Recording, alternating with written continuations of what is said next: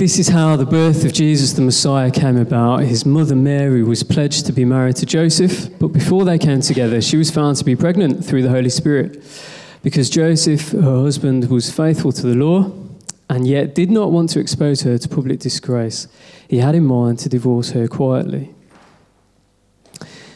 But after he had considered this, an angel of the Lord appeared to him in a dream and said, "Joseph, son of David, do not be afraid to take Mary home as your wife, because what is conceived in her is from the Holy Spirit.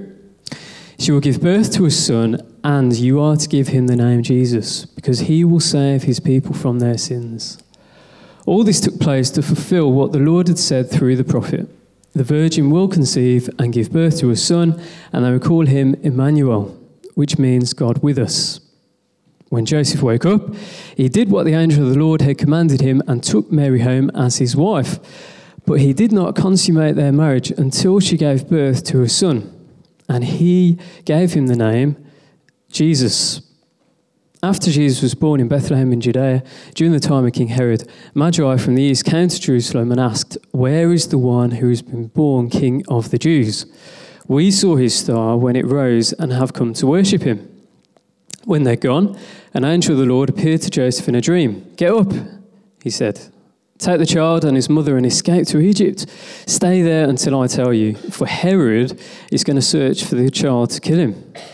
So he got up, took the child and his mother during the night and left for Egypt, where he stayed until the death of Herod.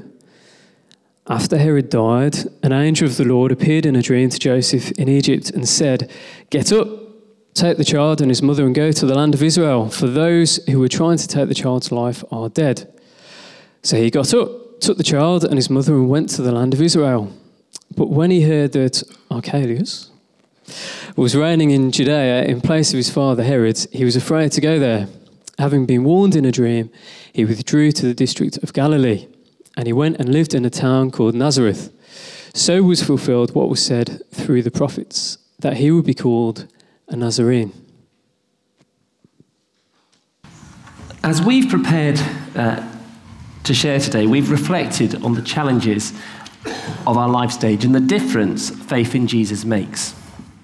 Whilst what we may share may particularly resonate with those in a similar stage of life, it's our hope and prayer that through the areas we have chose to focus on, God will encourage and equip you whatever your current experience and phase of life. We'll be reflecting on the lives of Joseph and Mary alongside sharing some of our challenge and experience. And in choosing to explore Joseph and Mary's life, we want to look beyond the familiar narrative of Jesus' birth and consider their family life and priorities. And I'll be honest, we've really struggled with the brief for this talk. We were asked to share personally from our life stage and to connect that to a character from the Bible and draw lessons from that. But as we look through the Bible, we struggle to find many people who had lots of small children who you saw that stage of life. You see lots of people who've had small children, but you meet them at a much later stage of life. And really, as we started to think about Joseph and Mary, we felt that that was the right couple to look at. But I really struggled with that because I don't want to be called Mr. Christmas. But we have chosen to look at Joseph and Mary, and I think we've certainly found that very helpful, and we hope you do too. So what stage of life are we at? For those of you that don't know us, we're both just in our early 40s at the moment. Sarah literally only just. We've got 4 small children, who many of you who come here regularly will have seen them running around in chaos or tried to stop them running into the car park at some point. So we have Abby, who's 6, and then Matthew, Samuel, and Hannah, who are all 4 years old and about to go to school. Life is fairly crazy. I work as a GP and do that 3 days of the week, and the rest of the time I'm at home. Obviously, I'm at a similar life stage, because we're married, and I'm a solicitor, so I also work 3 days a week, the same 3 days, so that we can both parent as well at the same time. So, what do we know? So that's us. We meant to have that up already. That's a photo. The photo of the triplets is a photo when they were very, very small and slightly crazy. Not got much better. So, What do we know about Joseph and Mary? Starting with Mary, we obviously know that she had a unique and significant part to play in God's plan. She was the first and best witness of the incarnation. But there's no indication in the Bible that she was perfect, that she was this archetypical perfect Christian and mother. We know that she was young, probably around 14 years of age when she was betrothed to Joseph. And we know as well through the gospel narratives that she accompanied Jesus at various points in his ministry as he got older. And we know she was present at the crucifixion, and we also know that she was present afterwards with the disciples at Pentecost. So what do we know about Joseph? Well, we know Joseph is descended from Abraham and David, and he's the husband of Mary, the mother of Jesus. And Joseph acts as a father to Jesus. He is described as Jesus' father by others, and also by Mary. She refers to them both as his parents. We also know that Joseph's trade was that of a carpenter. As Joseph isn't mentioned by the time of Jesus' ministry, it is likely that he's died by this point, but there's no comment on it. So, when I sat next to Sarah for her ultrasound scan for our second pregnancy, I didn't realise how much was about to change. When the person doing the scan told us initially that we were having twins and congratulated us, and then shortly afterwards apologised and informed us that it was triplets, I knew whatever happened from that point forward, the best or worst of outcomes, that life was going to change. And in a very different way, Joseph is presented with a situation over which he had no control and which he had not sought when Mary was found to be pregnant. There are seasons or phases of life which we have an active role in ushering in. For example, choosing to marry, a change of work circumstances, moving home, leaving home. But there are other seasons which come uninvited, for example, through the actions of others, through illness or bereavement. And Joseph found himself in a situation he would not have chosen, father to a child he did not father, betrothed to a woman already pregnant. And as God reveals himself in this new season, Joseph chooses to obey and trust. From the moment we knew we were expecting triplets, we were thrust into an unexpected, more complex and uncertain season in our lives. And for me, adapting to and accepting this season has been really challenging. In my 20s, and those of you who've known me a long time will know this, I had often said I did not want to marry or have children. And yet here I am. To come to a place of accepting the season or phase of life that you're in is to express trust in God, that whatever is happening, God knows about, and God is with us. It doesn't mean that we don't ask why, that we don't wrestle with God or with the challenges of our situation, but we can do so ultimately from a place of trust, that God is good. And for me, this means an active decision, to not cling to where I was previously or wish away the time now. It's tempting to wish that the kids were older and would listen more easily, but as I continue to discover, to embrace the chaos of this stage of life is to experience the joy of it too. Prior to having the triplets, I travelled frequently, working with medical students and doctors across Europe and Eurasia. Letting go of serving God in the way I had previously had the freedom to do so has really involved working through a real sense of loss to get to a place of greater acceptance. And I still struggle with it at times. And as we faced the prospect of 4 small children at home, I feared we would never get out of the house, and that we'd be socially cut off, and that we would struggle to cope.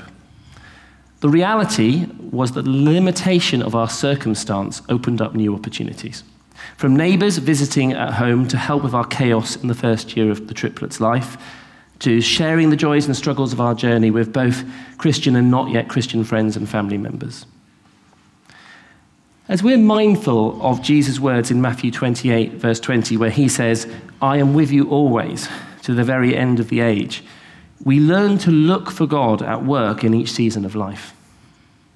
Now, while the question popularized by those wonderful wristbands, WWJD, what would Jesus do, can help us to consider how we might act or behave, I find the alternative question, WIGD, what is God doing, much more helpful and much more revealing, because it starts with an assumption that God is present, that he's involved, that he's doing something. So what is he doing?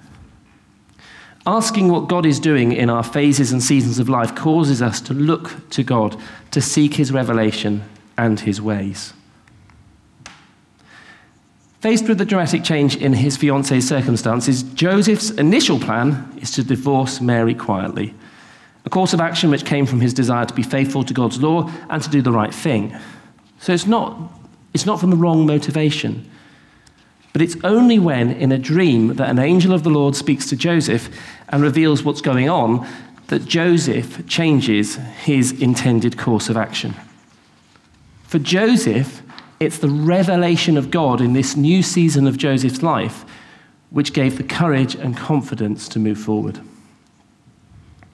Adapting to the season of life we're in is not just to see the opportunities we have, but also to create them. For example, I'm conscious that outside of work, the opportunities to build new friendships are limited as we go through our 30s and 40s. The school drop-off and connecting with neighbours through being involved with building community on our road through initiatives like the Big Lunch have given opportunities for new connections and friendships. Hosting a community group ensures we're involved as a family in helping to develop and build relationships. As we consider Joseph and Mary, we see that they knew the law. They were committed to the community of faith. Across the biblical accounts, God also reveals his purposes for them in a number of different ways. For example, through angels, through dreams, through family members, through wise men, through prophets. Key to making our walk with God one where we are growing and thriving is understanding the nature of the present season of our lives. Knowing ourselves and practicing the spiritual disciplines, particularly of prayer, Bible reading, and fellowship. Looking back, although I didn't realize it then, as a student at university, the time I had available for reading was much greater than in our present season of life. What worked for me then in growing my work with God, I find very difficult to do now. In the day-to-day melee of our current lives, we have been helped by the example of Brother Lawrence, who is the author of a little book called The Practice of the Presence of God. And Brother Lawrence, while cleaning pots and pans in the monastery kitchen in the 1600s, cultivated an awareness of God's presence by continually conversing with him and focusing on God's love for him.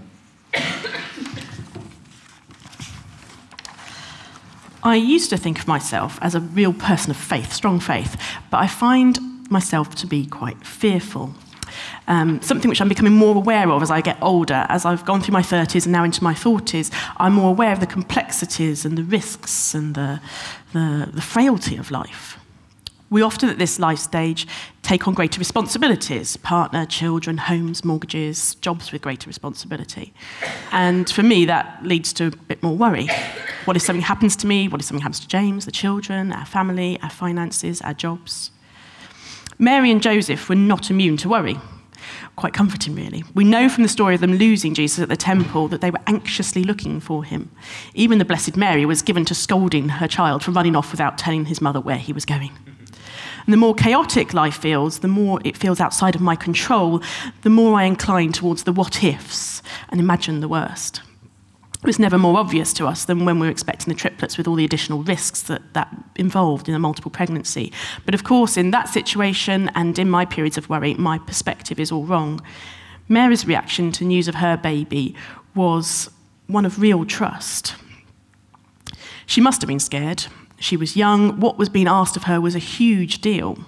And it's no coincidence that some of the angel's first words to Mary and to Joseph were, "Do not be afraid." But in preparing for today, I've been struck again by her response. It was to fix her eyes on God, to glorify him, to consider all the works that he had done, and to lift her eyes to the mighty one.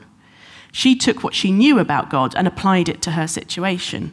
It was a reaction based on what she knew, not on what she felt, which must have been pretty overwhelmed.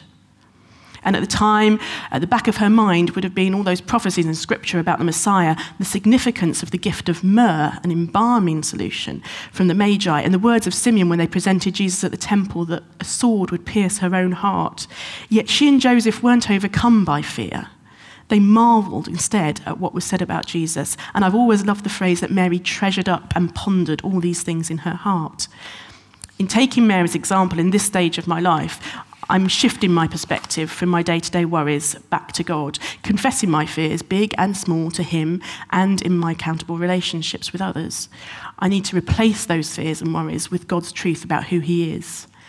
Neither Mary nor Joseph nor us are promised an easy ride, that everything will be okay, but we are promised Emmanuel, God with us in all that happens. As I've reflected on today, I've concluded that real trust is trust in a real God. It's not about the strength of our feeling or the passion with which we feel it. It's the object of our trust that gives us strength. Trusting God is not about believing that God will somehow come in and rescue us from our circumstances, but that God is with you in those circumstances, whatever the outcome. And that is why Mary was able to say, "My soul glorifies the Lord, and my spirit rejoices in God my Saviour." What I've been learning in this stage of life is that trust is a decision, not a feeling, and it's a discipline to be practiced over and over and over and over again.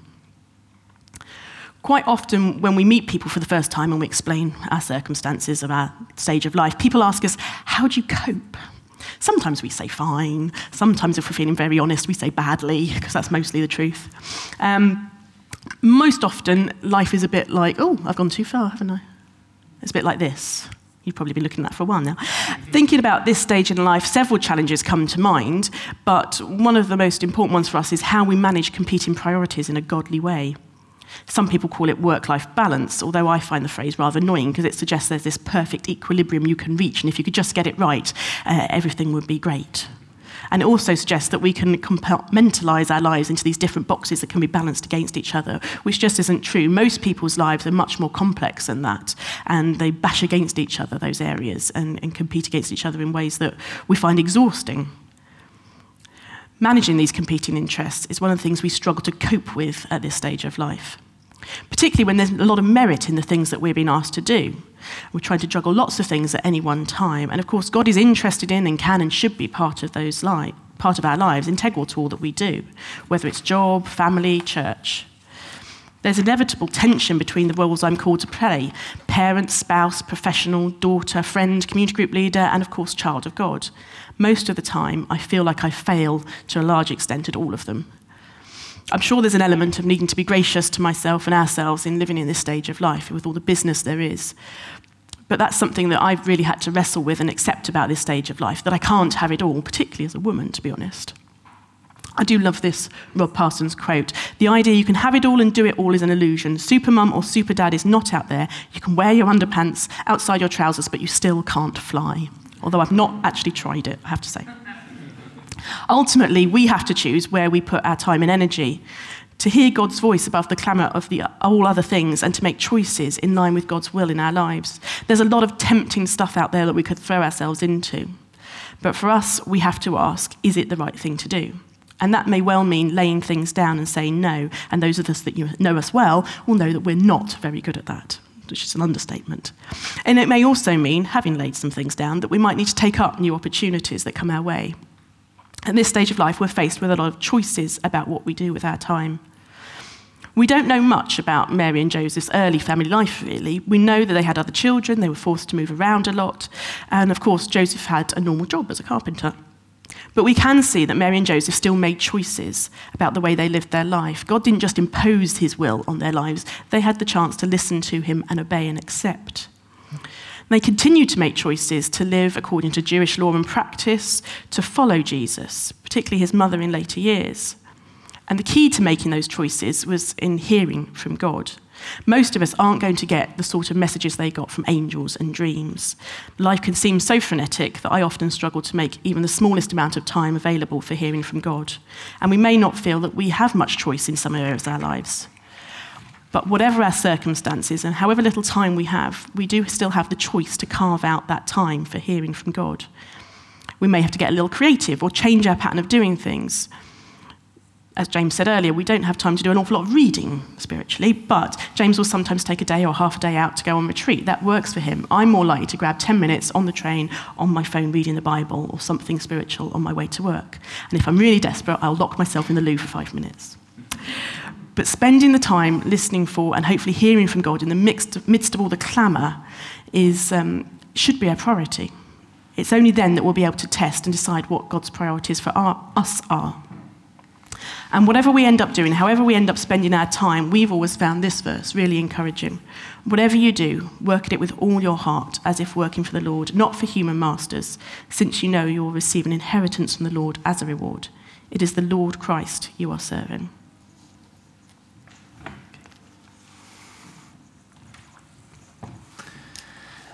Another particular challenge of our current life stage is that of parenting. Life in our home, and for those of you who've spent any time with us will know, it's often noisy, chaotic, constant demands for attention from our children. Having 4 children close in age with 3 at the same age, while it has its joys, also has its frictions, with fights and poor behaviour resulting from all wanting to play with the same toy. Bedtime is often particularly difficult as we attempt to persuade our children to stay in bed and go to sleep. Mealtimes can also be a challenge. For me, I have found the recent phase in our children's lives more demanding and stretching than the first years, which were more about providing physical care than the current refereeing and boundary setting. As we consider Mary and Joseph and their parenting, there are only a few glimpses of life in their household from the gospel narratives. We know that Jesus was not an only child. We also know that in the early years of Jesus' life, they moved around to escape the dangers in Judea. They would therefore have faced the challenge of bringing up Jesus in a foreign culture, away from wider family support. Perhaps the best indication of their family life is found in Luke's account of Jesus at the temple at the age of 12, as recorded in Luke 2, 41 to 50, which is on the screen. There are 3 aspects of Luke's account that I want to draw out. Firstly, they were a family who observed the Jewish law and traditions. Jesus was brought up being exposed to the values and ways of his family's faith. Just as with Joseph and Mary, an important aspect of our parenting is bringing up our children in a way which exposes them to the values and practices of our faith. As someone who did not grow up in a Christian family, an important aspect of being a parent is the way I care for my kids and live life in front of my family, thereby introducing my children to the reality of Jesus so that they are able to make their own choice to follow him. Secondly, in verse 44, we are told that they travelled home from Jerusalem for a day before realising Jesus was not with them. Having realised that he was missing, they began looking for him among their relatives and friends. Now, while we might infer that this shows Joseph and Mary to be careless parents, I would suggest that this indicates that it was not abnormal for others, particularly their friends and relatives, to be involved in caring for Jesus. For this is where they looked for Jesus first. And while this reflects in part the culture they were in, perhaps it is our culture, with its focus on the nuclear family, which is unusual. I would suggest that bringing up children, that parenting is not just the domain of parents. Certainly for us, we have been greatly helped in the 6 years we have been parents by the parenting of our children and of ourselves that we have experienced through many of our church family at Riverside. And I just want to say, actually, there are many of you in this room who have been involved in doing that for us, and just how important and how precious that is to us. It's partly what helps us to survive and cope. As the African proverb says, it takes a village to bring up a child. I recall as a single man in my 20s being welcomed into a number of families' lives and homes in church. Seeing family life at work, being invited, for example, to be present at bedtime as the Bible was read and prayers were said, has provided a model which we have replicated in our family life. As a result, I'm passionate that we do family life in a way which is inclusive to others. There are times we and our children need space and privacy, but we want and we choose to be generous in hospitality as a family, willing to welcome others into the chaos and mess of our lives. And thirdly, in verse 48, When they find Jesus, his mother said to him, "Son, why have you treated us like this? Your father and I have been anxiously searching for you." That Joseph and Mary were anxiously searching for Jesus demonstrates the normality of their parenting. For any of us who have, however briefly, lost a child, we know that awful anxiety. We've done it. Lou Beach, not a good experience at all. But we know that awful anxiety and longing to locate our child swiftly and safely, as well as the relief and telling off that child receives when they're found. I find the normality of Joseph and Mary's parenting reassuring. As parents, we are human. We do get anxious. We are fallible. We seem in society to have an ideal of family life and of parenting as promoted by parts of the media which can feel overwhelming and unachievable. Not all are super dads or yummy mummies who can recite the finer advice of Mumsnet. We've found that being honest about the struggles of parenting keeps the anxieties, the frustrations, and the fallibility in a place where we can be accountable and seek prayer and support. And I would just say that our life group has been a particularly important arena for doing that. So as we come to a finish, and as we've reflected on the life of Mary and Joseph, what are we continually learning? And it is a continuous journey. We haven't got it sorted in any way from God at this stage in our lives. Well, first, that we need to accept the season into which he's called us and seek the opportunities that it presents rather than resent its challenges. That trusting him with all that he has entrusted us with is a discipline that we must repeatedly put into practice, that we can only get our priorities right when we prioritise hearing from him, and that we can best parent our children when we live according to his pattern in community. Psalm 62 verse 8 says this: "Trust in him at all times. O people, pour out your hearts to him, for God is our refuge." Let's pray.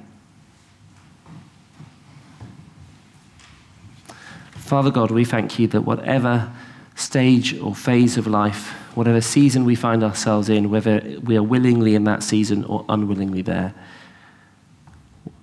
we ask that you would help us to lift our eyes to you and to put our hope, to put our confidence, to put our trust in you, knowing that you are truly God, and that in the chaos and the situation we face, that you are there with us. Help us to ask what you are doing more, to look for you, to look to see what you are doing in our lives. Help us to trust more. And as we think of the many children in our church, Lord, help us to see how, whether we have children that we are directly the parent of, or whether we are involved in parenting those children in another of myriad ways, Lord, we pray that you'd help us to see how we can parent, how we can support and love our children well, how we can help introduce them to your ways, how we can help them to choose one day to follow you. Amen.